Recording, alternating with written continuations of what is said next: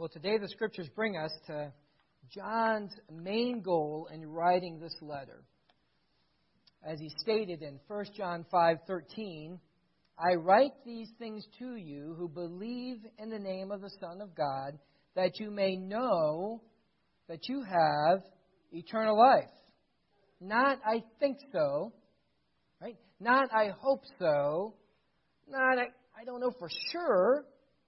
But he wrote so that we could say, I know I have eternal life. The first verse in our passage today in 1 John 3:19 says, by this we shall know we are in the truth and reassure our hearts before Him. And the last verse in our passage today in 1 John 3:24 says, by this we know that He abides in us, by the Spirit whom He's given to us. Twice in our passage it says, we know. Can you know if you have eternal life? Yes, you can know.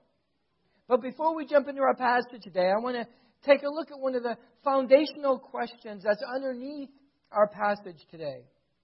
Focusing on this question first, I think, will help us to better focus on the truth of this passage. The question is, how long is eternal life? Once you're given eternal life, can it somehow be less than eternal? Once you're given eternal life, can it be lost? I like asking the question this way. Is eternal life really eternal? The doctrine I'm talking about is called the perseverance of the saints, or more commonly called nowadays, eternal security. The Westminster Catechism defines the perseverance of the saints as they whom God hath accepted in His beloved, effectually called and sanctified by His Spirit, can neither totally nor finally fall from the state of grace, but shall certainly persevere therein to the end, and be eternally saved. If you're accepted in His beloved, if you're called and sanctified by His Spirit, you will certainly be eternally saved, even if you fall away, because you cannot fall out of God's grace. Louis Berkhoff, in his theology, defined it like this. He says that continuous operation of the Holy Spirit in the believer, by which the work of divine grace that is begun in the heart is continued and brought to completion. The action and the perseverance is not the saint holding on to the end, but the grace of God and the work of the Holy Spirit completing the Christian to the very end. See, God is the one who's doing the work. We are saved by grace. We are kept by grace. We persevere by grace. We will come to completion by grace. It's not us holding on to God, but God holding on to us. So you're walking your 5-year-old across a busy street. Is it their grip in your hand that's keeping them safe? Or is it your grip on their hand that's keeping them safe?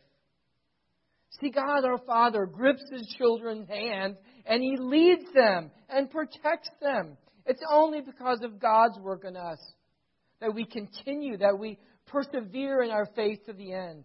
It's all from beginning to end only because of Jesus and through Jesus that we are saved. The reason we can be sure, the reason we can have full confidence in our eternal destination is because of God.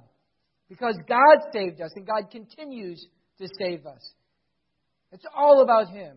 It's not about you or me.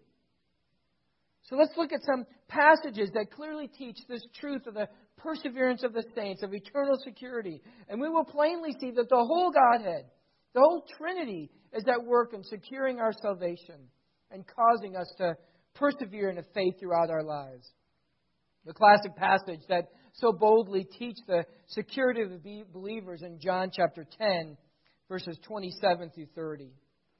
It says, my sheep hear my voice, and I know them, and they follow me. I give them eternal life, and they will never perish. No one can snatch them out of my hand. My Father who has given to me is greater than all, and no one is able to snatch them out of my Father's hand. I and the Father are one. That is two-fisted security. Jesus said in John 5:24, "Truly, truly, I say to you, whoever hears my word and believes him who sent me has eternal life. He does not come into judgment, but has passed from death to life." Jesus said in John 6:37-40, "All that the Father gives me will come to me, and whoever comes to me I will never cast out. For I have come down from heaven not to do my own will, but the will of him who sent me. And this is the will of him who sent me, that I should lose nothing of all that he has given me, but raise it up on the last day. For this is the will of my Father, that everyone who looks on the Son and believes in him should have eternal life, and I will raise them up on the last day." 1 Peter 1:3-5. "Blessed be the God and Father of our Lord Jesus Christ. According to his great mercy, he has caused us to be born again to a living hope through the resurrection of Jesus Christ from the dead, to an inheritance that is imperishable, undefiled, unfading, kept in heaven for you." Ephesians 1:4 says that God has chosen us in him before the foundations of the world. And in Ephesians 1:13-14 it says, "In Jesus you also, when you heard the word of the truth, the gospel of your salvation, and believed in him, were sealed with the promised Holy Spirit, who is the guarantee of our inheritance until we acquire possession of it, to the praise of his glory." The Bible clearly teaches that all of us who are genuinely have come to faith, come to Jesus for salvation, are saved forever. The Bible clearly teaches that the whole Trinity is involved in securing our eternal destiny. He who began a good work in you will complete it. The reason for the assurance of our salvation has nothing to do with anything that we have done, and everything to do with all that Jesus has done. It is God who is saving us, not us. Jesus did the work. Jesus provided all the grace. Jesus redeemed us. Jesus bought us out of the slave market of sin. God the Father chose us. God the Son redeemed us. God the Spirit seals us. From the very first moment of our salvation to our last breath on earth, our salvation is totally the work of God in our lives. Romans 6:23 says, "For the wages of sin is death, but the free gift of God is eternal life in Christ Jesus our Lord." John 3:16, "For God so loved the world that he gave his only begotten Son, that whosoever believes in him should not perish but have everlasting, eternal life."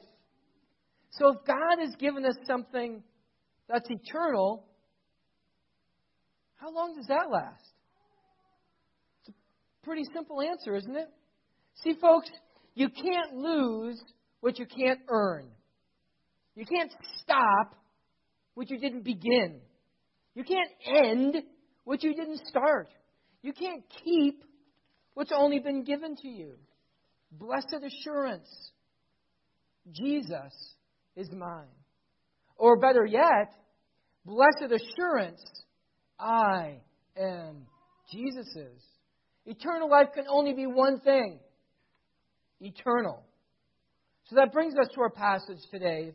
If your Bibles aren't open there, please turn to 1 John chapter 3.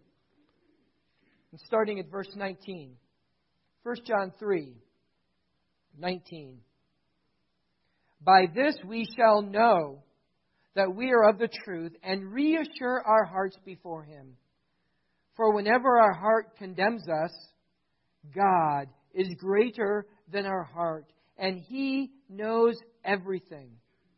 Beloved, if your heart does not condemn us, we have confidence before God, and whatever we ask, we receive from him, because we keep his commandments and do what pleases him. And this is his commandment, that we believe in the name of His Son, Jesus Christ, and love one another, just as He commanded us. Whoever keeps His commandments abides in God, and God in him. And by this we know that He abides in us, by the Spirit whom He has given to us. Father, we pray now, just very simply, so thankful that You are greater than our hearts, and that You, Lord, will assure us on this day, clearly from Your Spirit to our spirit, that we're in Your family. And Lord, if that assurance isn't there today, we'll do something about it. In Jesus' name, amen. Today we're going to look at 5 C's. The first is the condemnation we endure. Don't you love the tenderness of the Bible, the honesty of the Bible? The Bible couldn't be any clearer on the reality of salvation as a free gift of eternal life given by God through His Son, sealed and sustained by the Holy Spirit. And yet the reality in our lives is that sometimes our hearts condemn us. Sometimes genuine believers doubt. Look there at verse 20. It doesn't say, if ever our hearts condemn us. It says, but whenever our hearts condemn us. You see, our hearts are sensitive. Our hearts are vulnerable. Our hearts are complex. Jeremiah in 17:9 says, the heart is deceitful above all things and desperately sick. Who can understand it? See, sometimes when we look inside ourselves, sometimes in those moments of self-reflective evaluation, when all the pretense is broken away, we can just see with clarity into our own hearts. And it's not a pretty picture. We can see the brazen reality of the sin of our hearts. We look and we see, oh, we're not really very self-sacrificing, are we? We're more self-centered than self-sacrificing. We realize that we don't really love as Christ loved us, but instead often we love only to get love for ourselves. We can see that we're not obedient as we ought to be, or even as we could be. Instead, what do we see often when we look into our hearts? We cling to sin. We hold on to fears. We refuse to let go of our anger or bitterness. We wallow in self-pity or addiction. Sometimes we look in our hearts and we say, oh, my heart is deceitful and wicked. My heart is sick. My heart is prone to wander, prone to leave the God who loves me. Doubt invades. Doubt from our hearts, and even doubts from Satan, who in Revelation 12:10 is called the accuser of the brethren, of Christians. We can start rehearsing lies. God doesn't want me. God can't forgive me. Look at what I've done. If God rightly judges me, I'm done for. If I was a real believer, I wouldn't have done that. If I was a true Christian, I would stop doing that. If I was a genuine follower of Christ, I would start doing that. And our hearts condemn us. So what do we do with those doubts? What do you do when you're feeling uncertain about your faith? The first thing to do is to doubt your doubts. Is to be uncertain about your uncertainties. Our hearts cannot be trusted. Our doubts cannot be trusted. Our feelings are not a genuine guide for us. When our hearts condemn us, it's usually because we've taken our eyes off of God and put them on ourselves. One commentator said, self-condemnation can be due to a number of factors. It can be a matter of disposition. Some people are just more introspective and melancholy than others. It can be a question of health. How a person feels inevitably affects how he thinks. It may be due to a specific sin. It may be due to a difficult circumstance. But whatever the cause, the problem is a real one and widespread. How is a believer to deal with such doubt? John answers that question for us with the following 4 truths. The first is the character we rely upon. One of the great challenges of our condemning hearts is that it is self-focused. It becomes a greater issue than it actually is. Our hearts can be like a mosquito flying around, when we're trying to get some sleep. It's really not that important. It's not that big a deal. But it's hard to stop worrying about the mosquito. All of a sudden, this tiny mosquito is ruining your night's sleep. All of a sudden, your doubting heart is ruining your day, your week, your life. The first truth to put our doubts in their place is to take our eyes off of ourselves and onto God. As verse 20 says, whenever our hearts condemn us, God is greater than our hearts. He knows everything. God is greater than our hearts. He knows everything. He knows you are weak. He knows some of your ill-gotten motives.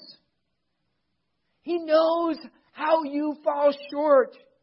He knows your heart. He understands our limitation. He sees all of our sin. All of it. He looks at us with complete clarity, with 100% accuracy. And what does He say? What's His response to His children? What does He say? He says, I love you. I don't condemn you. I accept you. Not because of you, but because of my Son and all that He did for you. Because through Him, you become part of my family. You're my son. You're my daughter. I love you. The prodigal son had a condemning heart. Look at how I wasted my life. Look at how I got used by my so-called friends. Look at how I lost my whole inheritance. Look at how I lost everything, my dignity, my hope, my future. Here I am starving, friendless, feeding pigs, longing to eat as good as the pigs. No one cares for me. I don't blame them. My Father will never take me back. I've hurt Him so badly. I was so selfish. I was so mean. But maybe out of His love, just maybe, He'll show pity on me and He'll let me be a servant. Maybe He'll show pity on me and He'll let me eat what the servants eat. He prepares his speech begging for his Father just to give him the bare minimum. All he can see is his failure. All he can see is his loss. I am not worthy to be called your son. Now we know what happens, right? We know what happens in this story, right? The Father's love is greater than the Son's condemning heart. The Father's love is greater than the Son's condemning heart. The Father is waiting, anticipating when the Son will return. He's watching, ready to spring into action. When He sees His Son a long way off, He runs to Him, He embraces Him, He kisses Him. The Son starts into His prepared speech. The Father says, I have none of that. He interrupts His Son and commands His servants to bring the best robe, to put it on His Son, to bring a ring of authority, of family, of acceptance, and to put it on His finger, to bring shoes for His feet. Then He commands there will be a party to be held to celebrate, for this Son of mine was lost and is now found. Folks, can't you see it? God is greater than our hearts. God loves us. His children, far greater than our condemning heart. The first thing to realize when we're struggling with the assurances of our salvation is that God is greater than our hearts. Just these few thoughts from Romans chapter 8. God looks at us and says, there is therefore now no condemnation for you, for you're in Christ Jesus. God looks at us and says, if I am for you, who can stand against you? Even you can't stand against you. God looks at us and says, I did not spare my own Son for you. Do you really think anything you do can separate my love from you? God looks at us and says, no. Nothing in all of creation, nothing is able to separate my love for you in Christ Jesus. What a powerful, comforting truth that God knows us. All about us. He knows our heart. And our God is greater than our hearts. The next truth that helps us deal with our doubting heart is the confidence we discover. Once we take our eyes off our condemning hearts and onto the superlative greatness of our God, a heart that was once filled with doubt and uncertainty is now being filled with confidence.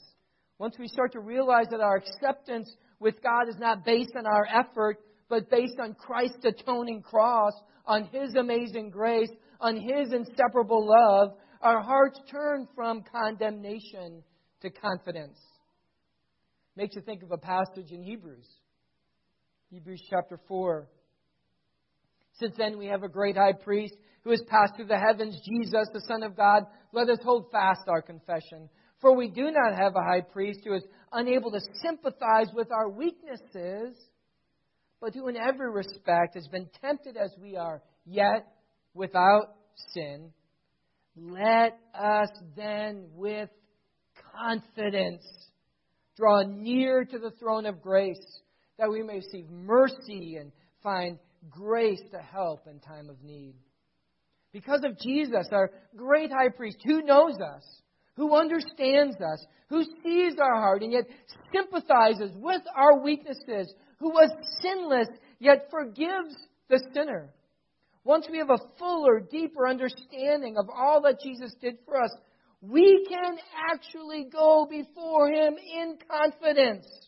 Not because of us, not in us. It has nothing to do with us. We can draw before the throne of grace with confidence because of Jesus and what He did. And we can find the grace and the mercy and the help that we need. The confidence we discover is Jesus. And as we love Him, as we follow His commands, as we do what pleases Him, as Psalm 37:4 says, delight yourself in the Lord, and He will give you the desires of your hearts. As His priorities become our priorities, as His delights become my delights, as what pleases Him becomes what pleases me, as my desires will be His desires, as my hope will be His will, my prayer then becomes, Thy will be done. The desires of my heart will be for God's glory, for God's message, for God's mission. Do you want to see prayer after prayer after prayer answered in your life? Then seek God's will to be done through you. His goal to be accomplished through you. His priorities to rule your life. His good to be realized. His glory, His message, His mission. Our hearts will stop condemning us when our doubts are turned into confidence, our certainty turned into His truth, and our prayers turned into His will be done. The next truth that overcomes our condemning hearts is the command we obey. Look at verse 23. It's one command in two parts. And this is His commandment, that we believe in the name of His Son, Jesus Christ, and love one another, just as He commanded us. The most surefire way to overcome a condemning heart is to follow His commandment. And as is the consistent and constant message of the Bible, the very first command for anyone to obey is to believe. No other commandment that you ever follow is worth anything if you don't do the first commandment first. There's a very specific order. Jesus said in John 6:29, this is the work of God, that you believe in Him who He has sent.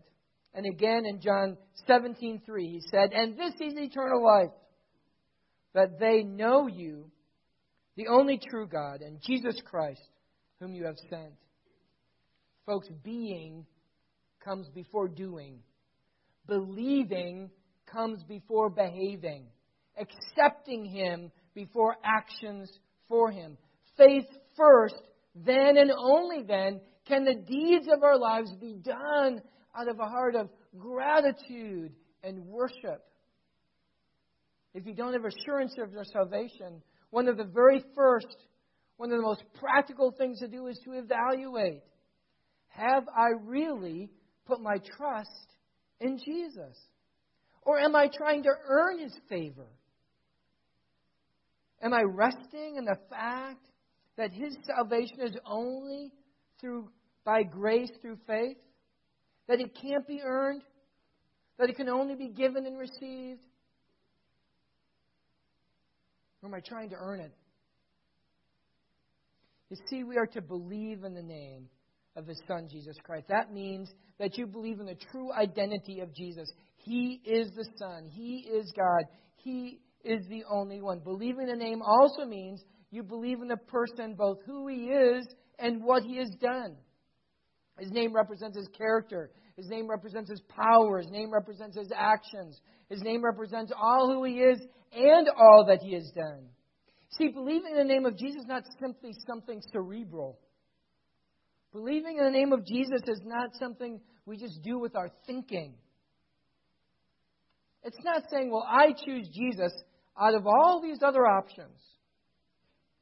See, believing in Jesus is not some transaction. Well, now that I have heaven taken care of, I can go on with the rest of my life. No, believing in Jesus is a transformation. Now that I have heaven taken care of, now I can spend the rest of my life living in gratitude and worship and service to Jesus. A true trust in Jesus will necessitate actions that show that we trust Him. Our dependency, our trust brings transformation. Think and evaluate. Do you have a transformational relationship with Jesus? Is following Jesus more than just a choice you made so many years ago? Or is it right now a reality in your life? Evaluate and respond to the promptings of the Spirit. See, you can't do the second part of this command, to love one another, if you haven't done the first part of this command, to believe in the name of Jesus. Believe comes first, then love. That's the order. But when it is in that order, when we are filled with confidence before God because of all that He's done in us and through us, we can find comfort and encouragement by what God is doing through us. When we are confident before God because of what God has done in us and to us, we can find real comfort. We can find hope and encouragement by what God is doing through us. One of the best ways to calm a condemning heart is to serve, to love one another, to allow God to use us in His mission, in His way. If you want to get comfort and encouragement from God, then love. Love and serve others. Give your life in His service. Offer your time, talents, and resources for God to use you. A believer who is in a transformational relationship with God overflows in their assurance of salvation, overflows in their confidence in what Jesus has done. See, it's not our actions that secure our salvation. It is our actions that show, that prove, that assure us that we are already saved. The last truth from our passage that helps us overcome a condemning heart is the communion we enjoy. Look again there at verse 24. Whoever keeps His commandments abides in God, and God in him. And by this we know that He abides in us, by the Spirit whom He's given to us. Abide. It's such a sweet and special word. It carries with it the idea of intimacy and closeness and unity. A relationship with God that is alive and healthy. A relationship with God that is intimate and close. A relationship with God that is obedient and worshipful is a relationship with God in which we abide in God and God abides in us. Jesus had such powerful words to say about this concept of abiding in many passages. In John 14:21, He talks about it as home. He says, whoever has my commandments and keeps them, he it is who loves me. And he who loves me will be loved by my Father, and I will love him and manifest myself to him. They said to him, Lord, how is it that you will manifest yourself to us and not to the world? Jesus answered him, if anyone loves me, he will keep my word, and my Father will love him, and we will come to him and make our home with him. Think about that, what Jesus just said there. Just think about that. He said he's going to love us. He's going to disclose himself, manifest himself. He's going to reveal, he's going to show himself to us. And he and the Father are going to come to us and make their home. What an intimate word. What a powerful word. What comfort. What healing that brings to a believer's condemning heart. The verse ends there, verse 24, that we can know that we abide in God and that God abides in us because of the testimony of the Holy Spirit to us. Paul talks about this in Romans chapter 8, verses 14 and 16. It says, for all who are led by the Spirit of God are sons of God. And the Spirit himself bears witness with our spirit that we are children of God. One of the great ways you can have assurance in your life is by the Spirit bearing witness with your spirit that you are a genuine follower of God. The very work of the Holy Spirit is to assure believers that we're part of God's family. When our hearts condemn us, the Spirit, the Comforter, the Helper, the Advocate, testifies to our spirit and says, yes, indeed, you are a son. Yes, indeed, you are a daughter of God. William Ralph Featherson was born on July 24th, 1846, in Montreal, Canada. And he died in that same city just before his 27th birthday. Little else is known of his short life, except for the fact that sometime during his 16th year of life, William put pen to paper to write a poem about love. The love he expressed was deep and true. The words of that poem have lasted well more than a century beyond Featherson's life and death. And guess what? Most everyone in this room knows this poem. The words of this poem about love, written by a 16-year-old, were published in 1873, 3 years after Featherson's passing. Adoniram Jordan put music to this poem about love and added it to a hymnal, which he published that same year. And the words of that poem go as follows. My Jesus, I love thee. I know thou art mine. For thee all the follies of sin I resign. My gracious Redeemer, my Savior art thou. If ever I love thee, my Jesus, 'tis now. 16 years old.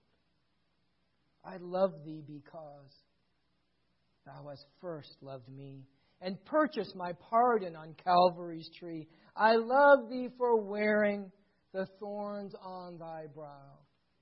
If ever I love thee, my Jesus, 'tis now. Are those words written so long ago your words too? Do they resonate the truth of your heart? Can you say with full confidence before God, my Jesus, I love thee. I know